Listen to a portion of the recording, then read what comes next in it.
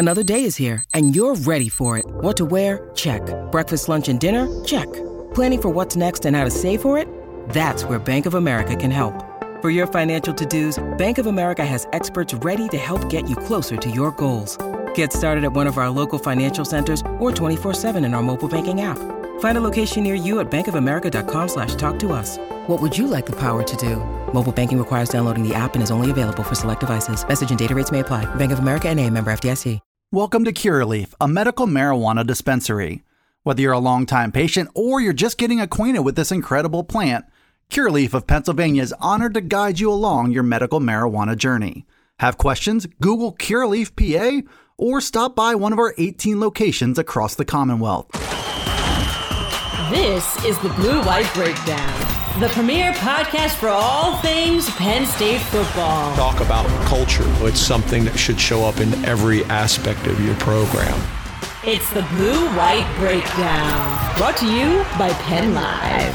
Here are your hosts, Bob Flounders and David Jones. How about that Penn State football team, Penn State fans? It's time to talk a little Penn State football. Dave Jones, Bob Flounders here, Blue White Breakdown podcast. Dave, they really put it on Auburn last Saturday. They look pretty good, 3-0, number 14 in the country, and it looks like they got an easy one lined up on Saturday.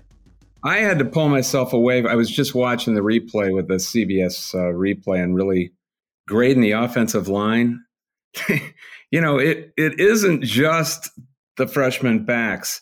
They played really well, and Fashanu played great. He's a star in the making, Dave. He really is. Gainwell played great. The whole left side was good, and then they would set up the two tight ends on the right side to help out Wallace. The quarterback trap play on their first touchdown, I just took a really good look at that. That was perfect, man. It was like the 69 Chiefs, 65 cross power trap. It was perfectly executed, just beautifully designed. And when a trap play works like that, it's artwork, man. It's a joy to watch. They're never going to be like a big, nasty zone blocking Wisconsin type offensive line, but they can be a cohesive, quick-footed, nimble offensive line, and that's what they're doing. They're in the process of doing that. I think you have to let's give a little credit to Phil Trautwein. Yeah. And also Mike Yurcich for the games that he's called this year. Last year was not probably very pleasant for them, and then the offseason wasn't, but I think they do have some athletes, but you got to give them a lot of credit for what they've done through 3 games. Yeah, and I guess you have to go with the fact that, look, when you do get a couple of backs at the same time, like Singleton and Allen, my God, it probably lifts everyone's boats a little bit. It makes all the offensive linemen feel like if they just get a piece of their guy, if they just hang on for a second, those guys are going to get to the edge and figure it out. Or in Allen's case, he goes up the A gap a lot of times. The other thing that struck me about watching the tape was Manny Diaz had no respect for those quarterbacks, and he was going to make those quarterbacks beat him. I don't know if he will be able to do what he did in this game against even Minnesota, especially Michigan, not Ohio State. But in this game, he saw a considerable flaw, and he exploited it, man. I mean, plus Auburn had a new center. I discarded some of my Auburn friends down in Alabama warning me about the new center because their kid that they had, Brahms, just quit at the end of the camp. He retired from football as his body was just not responding well. And all of a sudden, they've got a brand new center. So you combine rookie quarterbacks with a brand new center, and they didn't know where anyone was coming. I'm sure all of the blitz pickups looked scrambled. Protection was just awful, and Manny Diaz exacerbated that by putting guys all over the line. They didn't know where to block who. I mean, it was chaos, and he made it happen. Yeah, it was really something to watch. I tried to go through my little mental Rolodex, such that it is, since I've been on the beat since 2002, but really since James Franklin took over in 2014, right? That's really what we're talking about. The way that the team played on the road in that environment in all 3 phases, I don't know that I've seen a more complete effort from a James Franklin team. But I've been doing this 32 years, and I don't know that I've seen a Penn State team in all that time play a true road game. I'm not talking about a bowl game, and I'm not talking about some. I got you. Yeah, some made for TV one-off in a pro stadium. I'm talking about a road game like this. I can't remember one where a Penn State team played this well. I mean, you got to go back to the Pitt game before my time, the 48-14 game, I think, maybe. They were down 14-0 against a really good Pitt team and just killed them. 48-14, right. This was a demoralization of that level. I don't think it helped Auburn that Brian Harsin was really outcoached in this game. I thought he got away. The one asset he had was Bigsby, the two running backs, and a running game if he pounded away. And a lot of the fronts that Manny was presenting had a lot of safeties, DBs up there. What if you just say, okay, we're going to line up 9 offensive linemen and see if you can take it and see how long you can take it? I think that was their only chance. And put Ashford in there, the running quarterback, and see if they can absorb ground and pound. And he didn't do that at all. He got away from his running game early. He put the ball in the hands of these inexperienced quarterbacks, ill-prepared quarterbacks. And it was disaster. I just thought Brian Harsin was outcoached pretty much by James Franklin too. So there's that. You know, Penn State really now with the 2 home games, first Central Michigan Saturday noon and then Northwestern, which is not looking good lately. Then it's the bye week, Dave. Then it's at Michigan. So there's a nice little runway, I think, for Penn State to do some things to get ready. I know Franklin would never admit it, to get ready for their next big game. Their next big game is not for, I think it's, almost a month away. So if you're Penn State, how do you approach the next couple of games in the bye week? Well, first of all, people are on our asses, and of course, rightfully so. But there's no way to know what a team is until one game like this. Purdue didn't really show us that running game, the Penn State's running game and the Purdue game. We didn't see that. We saw that Singleton and Allen were dangerous, but they didn't get free. We didn't see this offensive line. We didn't see a team try to run on Penn State and denied. We did because Purdue doesn't run, Ohio doesn't run. So all of a sudden we know a lot of things here that we didn't know about this team. And to me, they got a chance to win this league, man. And I would have never believed it. But after that bye week, they got a really tough set of games. It's at Michigan, which will beat them up a little bit. Then you've got to consider Minnesota, which is a physical team that runs the ball. And they're not going to make the mistake Auburn did. Pep Boy is going to go with that running game, and Mo Ibrahim, assuming he's still healthy after 400 carries that he'll have by the time they play Penn State. And then Ohio State. That is a brutal 3-game stretch. So they're going to pay for this with that. But I expect that Franklin will keep playing all these young players, get him as much experience as possible, and then he'll have the depth for that 3-game stretch. And if they come out of that, man, 2-1, they can win this league. I mean, it all depends on if anyone can beat Ohio State and if they beat Ohio State. I think that's the one they got to get. Dave, I have 3 things for you since you just responded. Most Penn State fans know about the Dave Jones jinx, so don't be trotting that out there, man. Do not be trotting that out there. You're misrepresenting what Jinxie the Black Cat really is. If you write it in print, Dave, I'm telling you right now, there's gonna be a comeuppance. It only happens when I make an ironclad declaration. This is going to happen. Okay. That's I feel like it's starting to slide that way, Dave. I feel like you're sliding that way. You think Penn State fans are on your ass now? If you do that, you might as well relocate. Dave. I really don't care.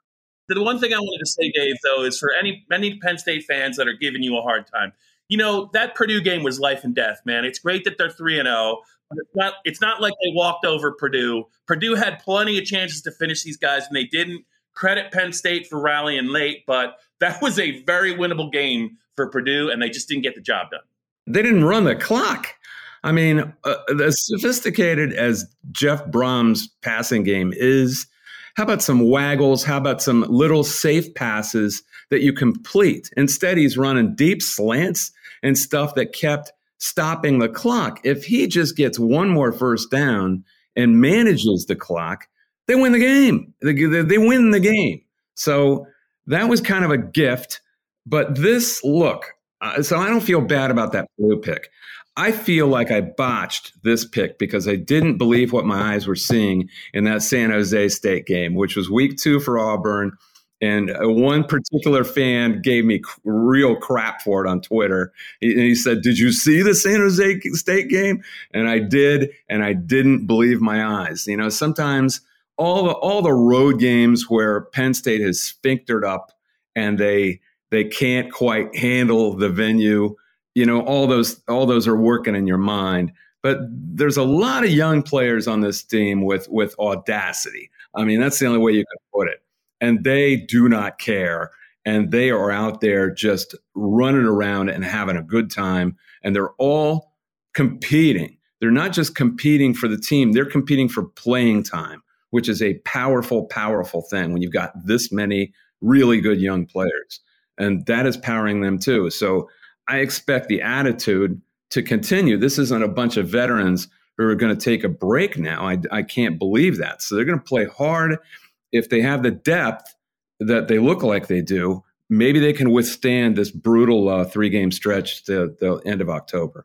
Yeah, and Dave, this is a wooden table I'm knocking on. They have not really had to deal with any injuries yet either, Dave. That is one thing. I think that is another thing. I know they're deep, but if they lose 1 or 2 key players, the complexion would change a little bit. But they are deep at just about every position, including quarterback, including running back. But they've also been very healthy. Hopefully that will continue. A lot can happen in the next month. Penn State learned that a little bit last year. They got off to a good start. They couldn't run the ball against Villanova, so that was troubling. But it looked like they were going to be 6-0 after beating Iowa, and then maybe they were probably going to be 7-0 going into the Ohio State game. But things can just change in a hurry. This team, though, seems like they have a lot of their bases covered when it comes to depth. Yeah, they lost Mustipher and Clifford in that game. You never know. Injuries are just luck. They're bad luck. Look at Michigan State. Michigan State didn't get anyone hurt last year. This year, it's like a MASH unit. Their guys falling left and right, and they're really up against it in their game against Minnesota, which is a threshold game right off the bat for those two teams. We're going to see who's made of what, and kind of similar teams, tough teams. But Michigan State is dragging, man. They've got a lot of guys hurt. Probably have to lean toward Minnesota because they were the team that got everyone hurt last year. Now they're healthy. And those are 2 examples of what can happen, but hasn't happened yet to Penn State. You're only talking about one of my favorite coaches in the Big Ten, and PJ Fleck. You call him Pep Boy. I call him PJ. And don't forget about the Kirk Ciarrocca revenge game. It's not just about Minnesota. It's Kirk Ciarrocca's coming back. I think they might have did him a little dirty after the 2020 season. I think it could be a really, really good game, and it comes on a point in the schedule where it's not advantageous for Penn State at all. Do we have a game time on that? What is that? The Minnesota game is the whiteout game, 7:30. Yeah, and the thing is, Penn State has Michigan the week before at Michigan. Minnesota has at Illinois. Not quite the same thing. That's going to be a really tough week. If Penn State can win in Michigan, then it becomes easier, I think. If they're coming off a loss, man, it's going to be tough. I think a win would actually help them. It'll make everything buoyant, more buoyant. But we gotta worry about Central Michigan and Northwestern before that. This is the Blue White Breakdown. Welcome to Curaleaf, a medical marijuana dispensary. Everyone's journey is different, and we are honored to guide you to the best relationship with this incredible plant. Have questions? Google Curaleaf PA or stop by one of our 18 locations across the Commonwealth. When you need mealtime inspiration, it's worth shopping Kroger, where you'll find over 30,000 mouth-watering choices that excite your inner foodie. And no matter what tasty choice you make, you'll enjoy our everyday low prices, plus extra ways to save, like digital coupons worth over $600 each week. You can also save up to $1 off per gallon at the pump with fuel points. More savings and more inspiring flavors make shopping Kroger worth it every time. Kroger, fresh for everyone. Fuel restrictions apply. Dave, I know we're gonna just talk a little bit about Central Michigan, but I just felt like it was appropriate because you reacted to it too. I'm thoroughly impressed with Chad Powers. I liked what I saw from that. I enjoyed everything about it. It was very well timed, very well done. Eli Manning is, I think everyone had an image of Eli Manning when he played as a guy that whatever that was, but between that and the Manning cast on Monday Night Football. This guy is a piece of work. Do you think everyone knows what you're talking about at this point? You should probably explain for people who don't know. I would think that about 80% of the Penn State fan base know about it, but go ahead. We can actually open it up just in case somebody does not know who Chad Powers is. Well, the Manning brothers are certainly marketing themselves right now. And what they're marketing is the goofiness, that kind of lovable goofiness that came out. What was that? There was an ESPN commercial like 15 years ago where they're taking a tour with their parents of the studios in Bristol with John Anderson. He's leading the tour and they're acting like little brother, big brother and little brother, kicking each other and punching each other. That was probably the first time I remembered. And then Peyton with pack that meat in the grocery store. Remember that?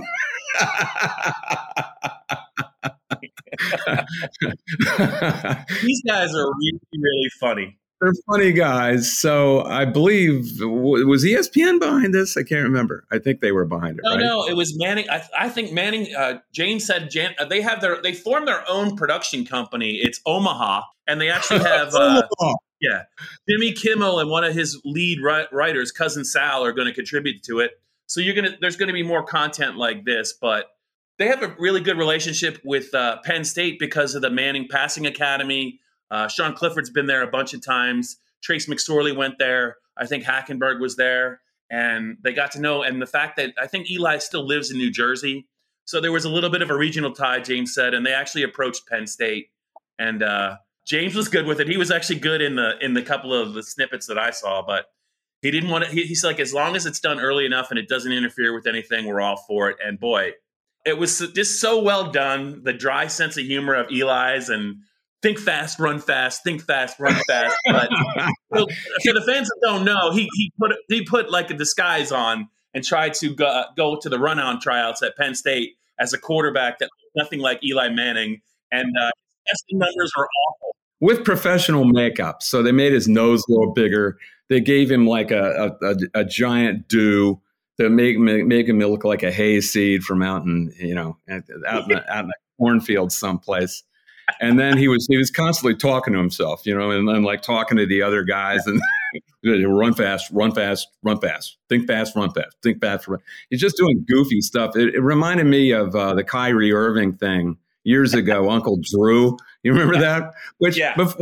When Kyrie Irving was actually likable, he did that Uncle Drew thing, which was hilarious. He looks like the old guy who's just ambling out on the basketball court, and then he's doing windmill dunks and stuff.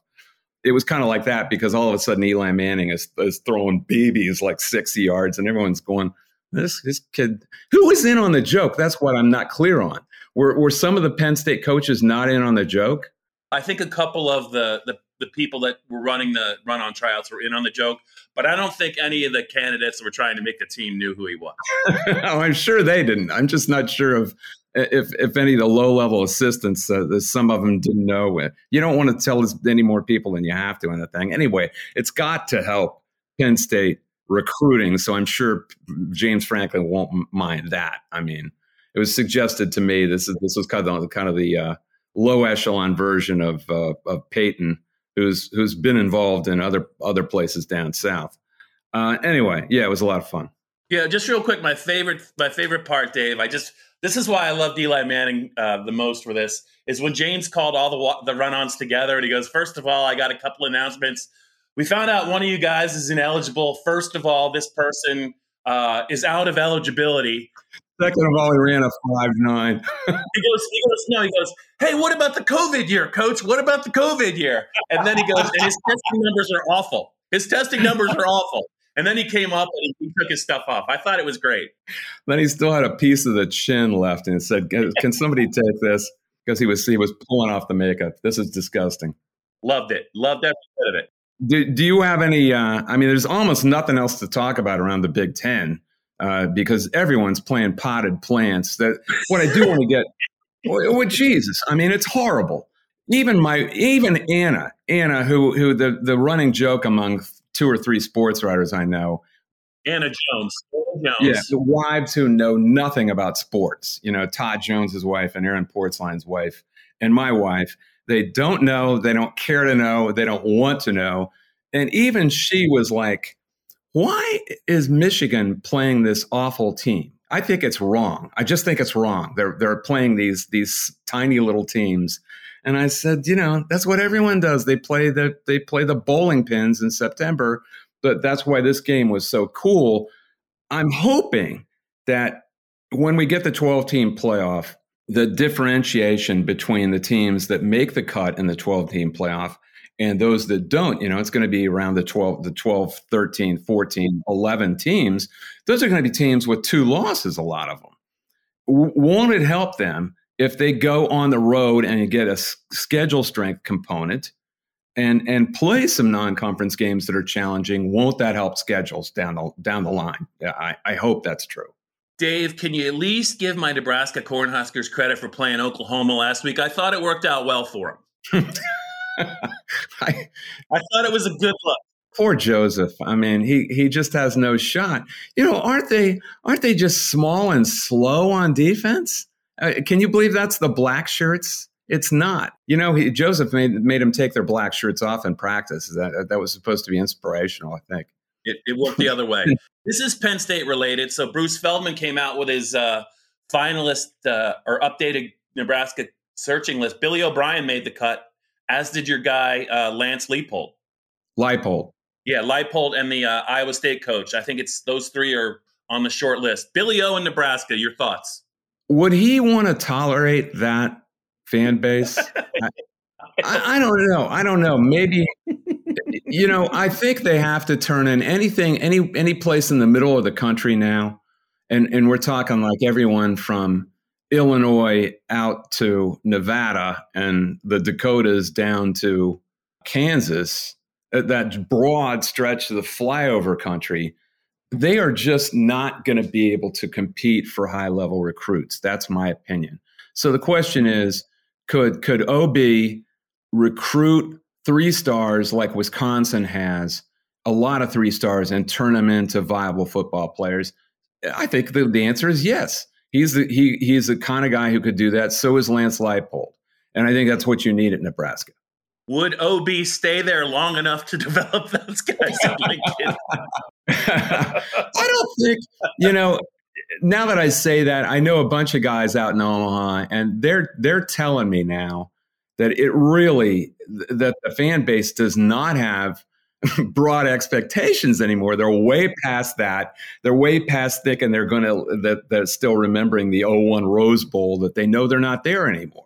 It all came crashing down with that Penn State game in 2002. Your first, nothing worth a damn has happened well to that program since then, 20 years.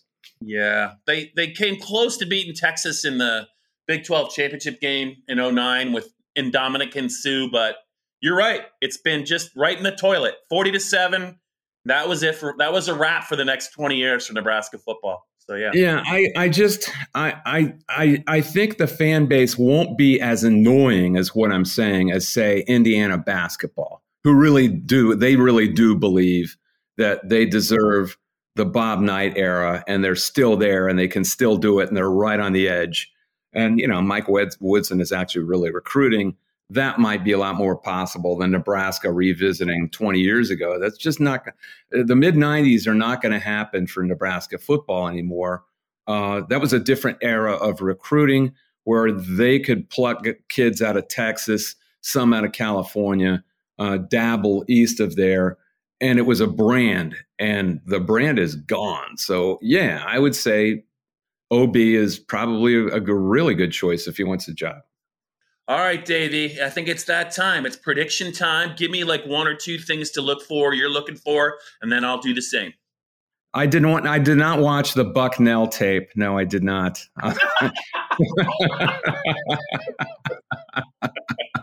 What is it, beta or VHS? What did they tape that with? Although one of Nick's friends played at Bucknell, he's gone now, Brandon Sanders. So I might have watched it for that, but he went to Rutgers and then he quit football. What about 46-8? How does that sound? I'm picking Penn State, just so you know. Yeah, I mean, you know what I'm a little surprised about, Dave, is the line's only 26.5. They think there's going to be a letdown. A letdown. This is a hammock game. This is what I'm saying. With all these kids vying for playing time, I don't see it. I mean, I don't see that happening. Maybe they get worn down later in the year, and when they start playing Rutgers or somebody, maybe then, but not now, man. They are revving and ready to go. I would definitely pick. I would lay the points in this game. Yeah, I have it 52-10. When Central Michigan opened at Oklahoma State and then they played South Alabama, the only thing I noticed is each game the defense gave up over 500 yards of offense, and I think passing yards was something like 750 total in both games. So I do think that as well as Penn State can run the ball, I would expect there's going to be a lot of big plays in the passing game for Penn State. Why don't you make it 52-11 just for spice? You just like those weird scores, man. I know. If you hit it, people will think you're a soothsayer. You know that you're a genius, and they'll start really following. Dave, no one's ever going to think that about you, ever. No one will ever think that about you. I'm not talking about me. I'm talking about you. I'm talking about you. No, they don't think that about me either. They know better. They know better. You picked Auburn too, didn't you? Yeah. No one's up my butt like they're up yours, though.